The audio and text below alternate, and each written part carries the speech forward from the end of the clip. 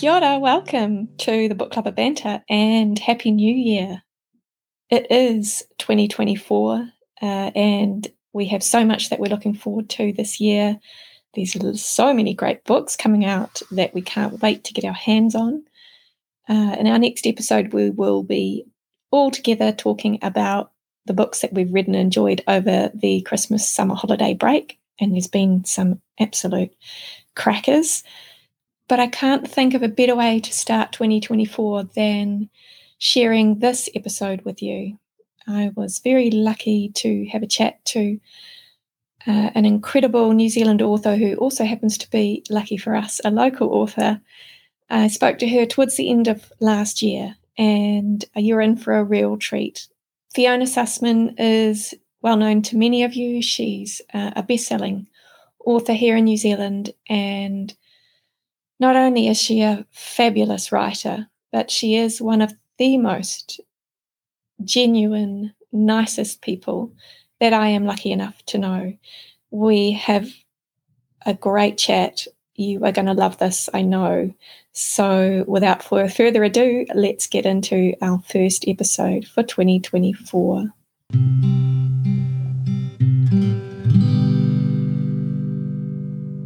Fiona, thank you so much for coming on the podcast.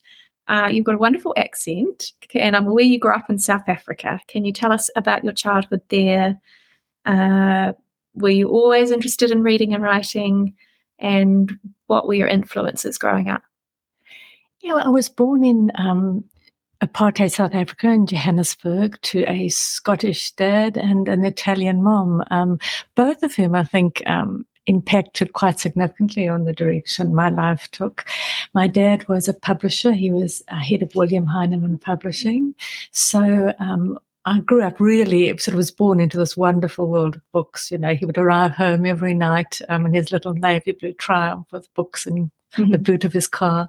And he and my mom would hold these amazing literary cocktail parties. My brother and I would sit listening in awe in our PJs as authors such as Frank Muir and Wilbur Smith held court. So I think, I definitely sort of fell in love with the written word at an early age. My mom, from her, I guess, I inherited a passion for the underdog story. She had an amazing strong moral compass. Her own dad had escaped Turin under Mussolini's reign and taken his wife out to South Africa. And my mom really helped interpret for us the horrors of the apartheid regime and what we were witnessing around us. And so I think from a very early age, I was just always, aware of feeling helpless. I think feeling helpless against this massive regime and trying to do things in one's own small way, but always realizing that it was just such a small part of something bigger. So I think that, my love of the written word and then my desire to impact positively or shine a light on the underdog story or those forced to navigate the periphery, two sort of significant influences. When did you come out to New Zealand? Only when I was 25. So growing up in Africa was wonderful as well. There's just sort of long holidays in the game parks and, endless sort of afternoons and swimming pools.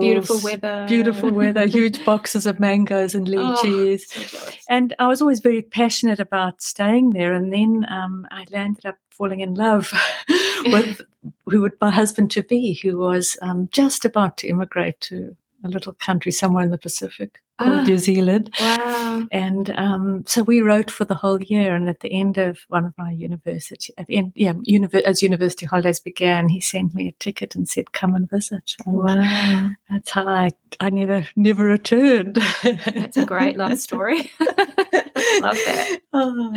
He took me off to do the Milford track and sort of he plied me with these huge black Central Otago cherries, and I thought, gosh, I'd arrived in heaven. And so it was a lovely way to begin a place in a country. It was, as in newlyweds, and in many ways it just felt like a beautiful country to come to. And did you go back to South Africa frequently?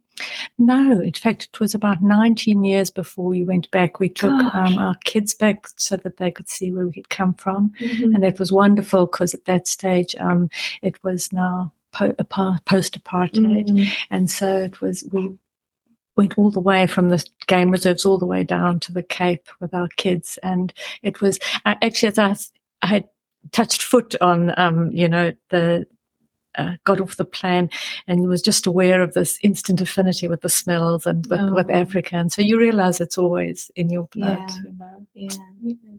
And so when you came to New Zealand and you trained in medicine, how did that come about?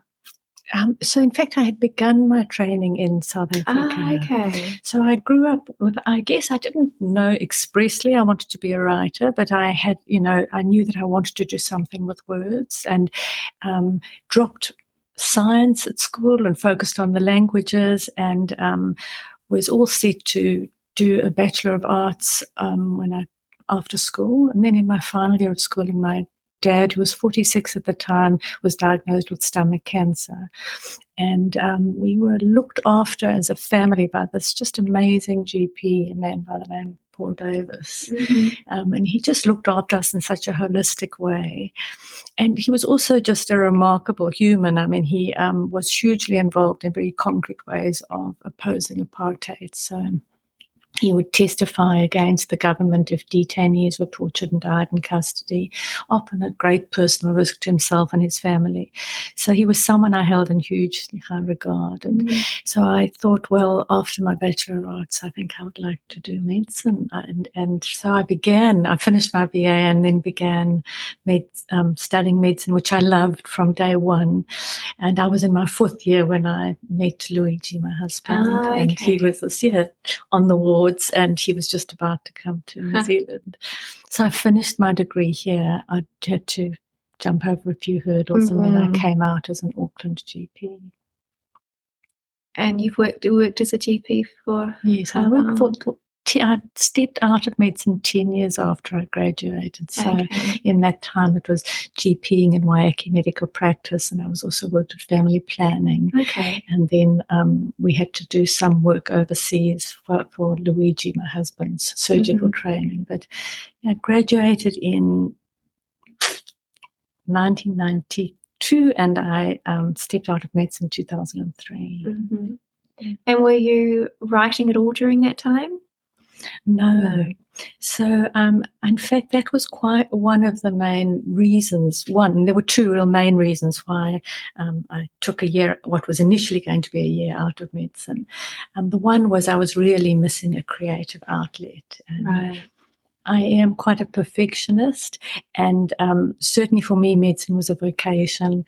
And, I spent a lot of time reading around the work I was doing. So there wasn't a lot of time for, reading fiction, which I missed, and then similarly writing. And at the same, then my young family came along, and I found myself quite conflicted because I very much wanted to be a hands-on mum, raising my kids. My husband's hours were very long and unforgiving in surgery, and I was missing this creative outlet. So I decided to take a year out where I would be more at home with the children, at the same time write a book, which is something I'd dreamt of doing for a long time. And that's 20 years ago. And did you write a book in that year? I did. I started a book. Right. I've still got very vivid memories of that first day, dropping the kids at school, putting the answer phone on and sitting down at my desk and saying, okay, right, let's begin. And thinking, gosh, how do I go about this? How do I write a book? And I did find that quite challenging. It was quite hard. It was quite lonely. All of a sudden, from seeing patients every 15 minutes, I was on my own for 6 to 7 hours in a study, not knowing really whether I was any good at it.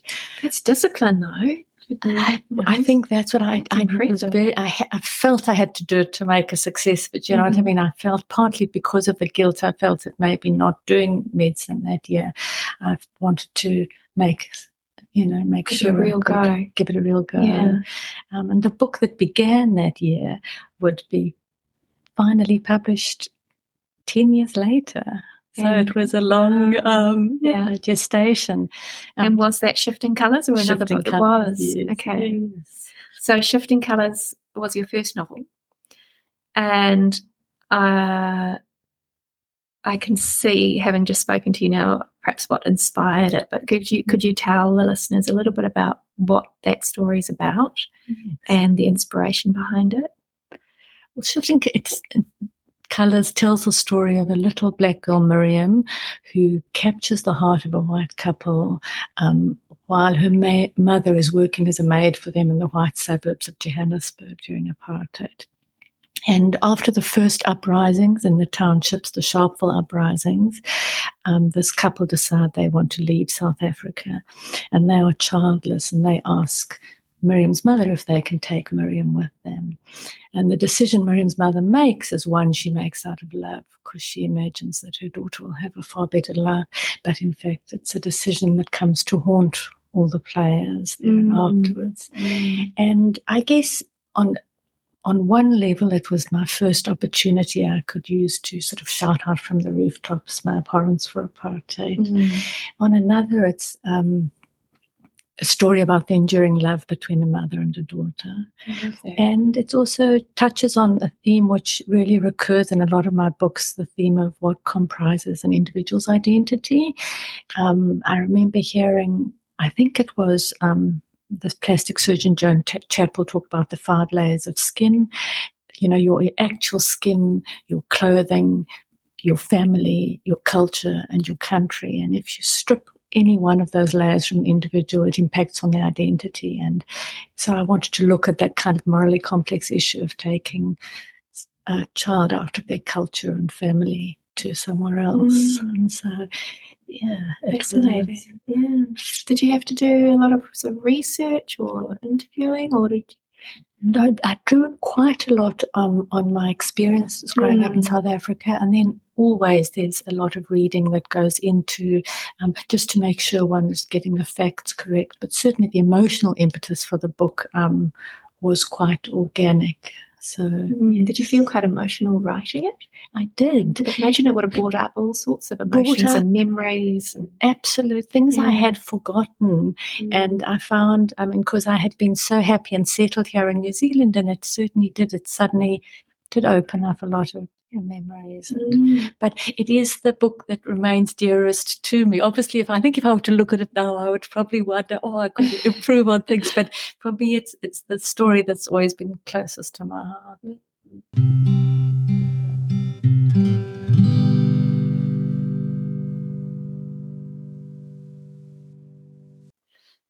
And then your next book, the last time we spoke, received rave reviews and won the Naomi Marshall Award for Best Crime Novel. Congratulations. So where did the idea for that story come from? Well, so I had been in New Zealand, I think, almost about 25 years by that stage. And there'd been a spate of very brutal crimes in the late 90s, some home invasions and some crimes committed by very young people. And they would do the news cycle, and then they would be dropped to make way for the next piece of news. And I found myself unable to move on as easily, that these stories were really impacting me. And I remember having lots of questions in my head and thinking, firstly, how would someone who'd been a victim of such a crime ever go on to navigate a meaningful life afterwards? And also, what had happened in a youngster's life to set them on a path to murder? So very early on, I had these 2 voices in my head, a middle-aged farmer's wife and a young illiterate gang prospecting teen. And I was terrified to write the story. I felt, one that I'm not even, theoretically born in this country. But for me, I've always believed you should be able to write freely as part of the creative process, so long as you do so with dignity and respect. And for me, that involved a lot of research. And so I could very easily envisage Carla, the middle-aged farmer's wife's life, but being the young illiterate's teen, his world was really foreign to me. And so I embarked on about 2 years of research. Oh, really? So I went out on police patrol. I visited prisons across the North Island. I read widely the social commentators, Celia Lashley and Nigel Latter. Yeah. Went to victim support, spoke to former gang members. And after about 2 years, actually, I was waiting in the car to pick up the kids and found myself rapping. And I thought, okay, maybe I've done enough. And when I'd written the book, I did give it to two of my Maori colleagues, a Maori playwright and a gentleman who works with youth in prisons. And I guess as a sensitivity read, but also for them to, and validate it. And Renee Mahi said, thank me for channeling her to Puna and Aotua. And for me, that was very... congratulations. I was very moved. Yeah. But I was gobsmacked when it won the crime award because I didn't think of it as a crime novel. So I thought of it as a social justice novel. And so that was quite because you the story follows, it opens with a brutal home invasion and follows in the bleak aftermath the lives of both the perpetrator and the victim until their lives again intersect with kind of surprising consequences. And it's a story about peeling back the headlines. It's about, shining light in dark places. And so for me, I had conceptualized it as a social justice novel. But as a result of the award, I came to understand actually how much writing and the breadth of writing that falls under the banner of crime fiction. I agree. Yeah. And that was so quite broad, isn't it? So broad. Yeah. Do you read a lot of books in that genre?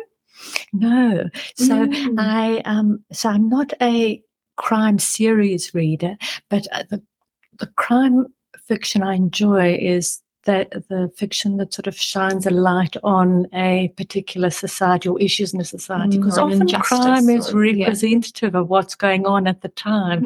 And so if I think of some of the crime books I've enjoyed, what's just come out very recently, Better the Blood by Michael Bennett, which is looking at colonization here. This Bloody Project set in a crofting community in the UK.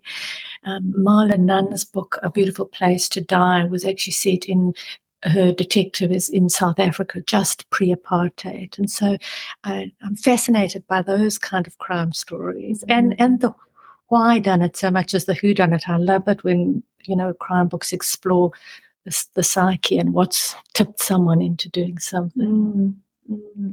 So the next novel you wrote after that was a complete departure, Addressed to Greta. It won the New Zealand Book Lovers Best Adult Fiction Award in 2021. And you might be better at describing it than me, but it has an endearing woman at the centre of the story. It's funny, it's uplifting, it's a little bit quirky. For me, it was, about friendship and love, and it's like, where did it come from? I was just like, I have asked myself that. And I think my subconscious must have been working overtime, because I think my daughter would often say to me, "Oh, Mom, you've got to write a happy story." So I think that was in the back of my mind. But I was out on a run one morning when Greta fell into my head, almost fully formed, this sort of socially anxious 30-something woman who'd spent so much of her life trying to be the Greta other people wanted her to be. She didn't really know who she was anymore. And so in many ways, this was a gift. But the scary bit was that I had no sense of the narrative arc, whereas normally when I get an idea for a book, it's a rough idea of the story. Right. So the writing of it was very different to my previous two. I had to really let Greta lead, and as she filled her skin, the story took shape. And so I had a lot of fun writing it. There were times when I'd sort of come out and think, oh, is that funny? And then, because Greta can be unwittingly funny, and then I would think, oh, it's going to sound contrived if I become aware of so I would try and not write funny. I would just slip back into a skin and try and navigate the way. So it was, I was completely immersed. And I think, now Greta is so alive in my head. If she were to walk through the door tomorrow, I would. And did she... was the travel always part of the story, or did she just take you places you didn't know you were going to go? Well, all the places Greta goes, I generally cannot write easily without having, for setting, I like to have been to places, but I wasn't as the various, because the itinerary, that the story is really that Greta's friend, her only true friend, Walter, who has passed by the time the book opens, he has also navigated the periphery and of life, and he can see what Greta needs to kind of break free of the shackles of a very safe life. And so the gift he gives her, which in his will is an all-expenses-paid holiday, which on the surface sounds just wonderful. But in fact, the catch is that the itinerary will remain a secret, and that's in length of time Greta will be away and the destinations. And so sort of embodied in that gift is uncertainty that she has to learn to embrace. And so as Greta would move from one destination to the next, and each destination is heralded by a letter from Walter to Greta that he's written before he died, I think, oh, yeah, of course she's going to go there. So I was, as I say, it was very much like a book that it's a very different way of writing, but it was such a pleasure to actually, it was almost like the character would take the lead and then I would respond, and then it was a wonderful. Yeah. Do you think you needed that? After the last time we spoke, do you think you needed a change of something lighter? And I think in retrospect, thinking back on it, I probably did, because I was certainly, the last time we spoke was quite a hard book to write, and I felt changed having written it, and so I think this was a delight. It was a lot of fun.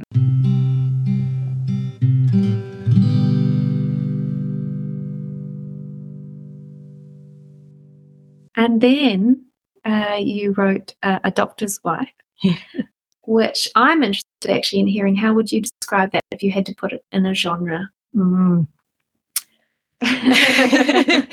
So it's the first book I have ever sat down to deliberately write within a genre. Okay. So for me I was thinking I was going to expressly write within the crime genre, but in fact it's also a psychological drama, really. And the reason how that came about is going back to the last time we spoke, that award. As a result of the Niall Marsh Award, I got to go over to Bloody Scotland, which is this crime writing festival in Stirling. And it was the most incredible experience. I was so warmly embraced by the crime writing community there. And it was there that I really discovered, this, as we were talking about, this breadth that falls under the banner of crime fiction, from your cozy murder mysteries and your police procedurals all the way through to your more literary crime reflecting on social injustices. And so I came home definitely knowing I'd been wooed to the darker side and that I wanted to write. I wanted to try and write with a genre. So I sat down, and obviously, again, my subconscious was on the lookout for a story. And I think that I sort of had a quiet chuckle to myself when I realized I was going to set it against a medical backdrop, because I thought it would be the first time I was tying together these two sort of disparate aspects of my life. Yeah. And you set it pretty much outside the doors of this bookshop. Was that deliberate too? Did you think, I want to set it close to home? Close to home. I think what I really wanted it to be was, first I wanted the reader to feel that sort of there but for the grace of God go I. I wanted it to be a very regular setting where, you have your potter and your doctor and your journalist and just people one might meet on any given day.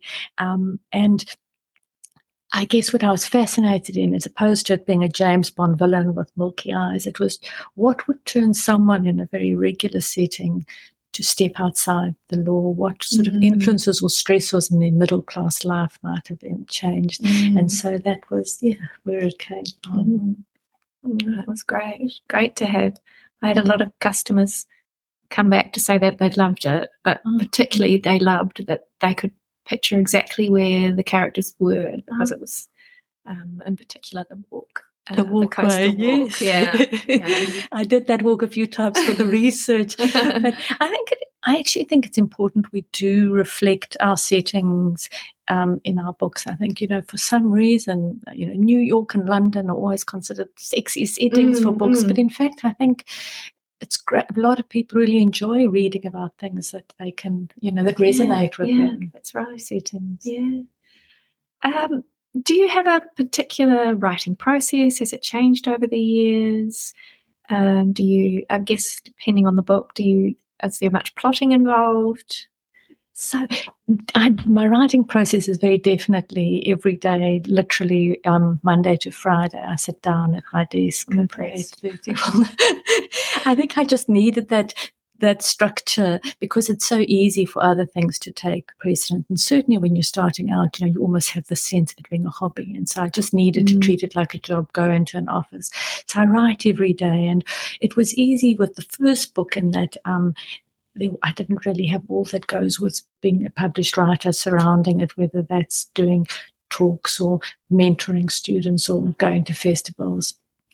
So that was easier. Now I have to really keep all of that part of life admin to the afternoons. And then I try now and read for an hour or two at the end of the day as well. But I do sit down and plotting. I'm not a plotter per se. I'm what they call a pantser, going by the seat of my pants. But with this book, it was the last book, The Doctor's Wife. I had to really, because it was almost like deconstructing in reverse. I had to know that all the clues would add up in the end and then dismantle the puzzle backwards, really. Of course, things still take their own shape. You have to rejig things, but there was a lot more planning in this last one than there has been before. Is there a particular part of the writing process that you enjoy and conversely find the most challenging? What I enjoy the agency and the breadth of that. Really, the sky's the limit. You can write about anything, and so I really like that part of my job, the sense that I can kind of direct where I want my work to go. I hate first drafts. I always sit down and then I think, I'd forgotten how hard this is. And just the other day when I was writing, my daughter said to me, "Mom, you've forgotten. You always complain in the first draft." And then I love the refining and the multiple drafts afterwards. But there are times when it's just sheer slog, and one has this notion of writers sitting down and writing beautifully when that, as you will well know, that first draft is hard, isn't it? On that note, have you received any advice from other writers or anyone over the past few years that you felt really resonated with you and has helped you with your writing? Definitely, I think write what matters to you. Write what the kind of book you want to read, and don't try and pursue the zeitgeist, because by the time your book is out, that will have moved on. And really, we all, I always remain in awe of other writers' talent, and I think that is great, and we need to read a lot, but you've got to remember that, in fact, the most valuable thing you bring to your writing is your own unique voice, and so that will be the most authentic when you're writing about what matters to you, or just a book you would like to read, even if it's entertaining. Yeah. Are you working on anything at the moment? I'm sure you are. What are you working on now?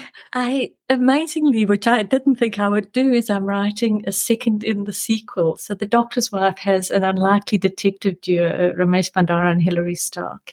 And we've had a little bit of movie interest, which has been a bit exciting. That's so exciting. But which is, at the moment, I can't really say much more than that, but that I have now, Ramesh Bandara and Hilary Stark are busy solving another crime. And we'll see where that goes. But I'm loving, I really, as a couple, I enjoy, but when I say as a working partnership, I really enjoy them as characters. And so it's been fun to actually go back into that world. Yeah.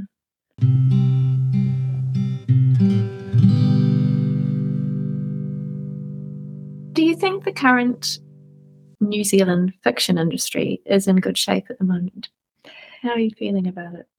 I do. So, certainly, I think it's in a lot better shape than it was when I started out writing. I mean, for some reason, New Zealand writing has always been considered the poorer cousin, and I just think that we had such a wealth of talent and setting, and so I've seen over the past, I don't know what, maybe decade, an amazing push towards promoting Kiwi writers and topics. So I think that's really encouraging. I mean, I think we could still keep doing more.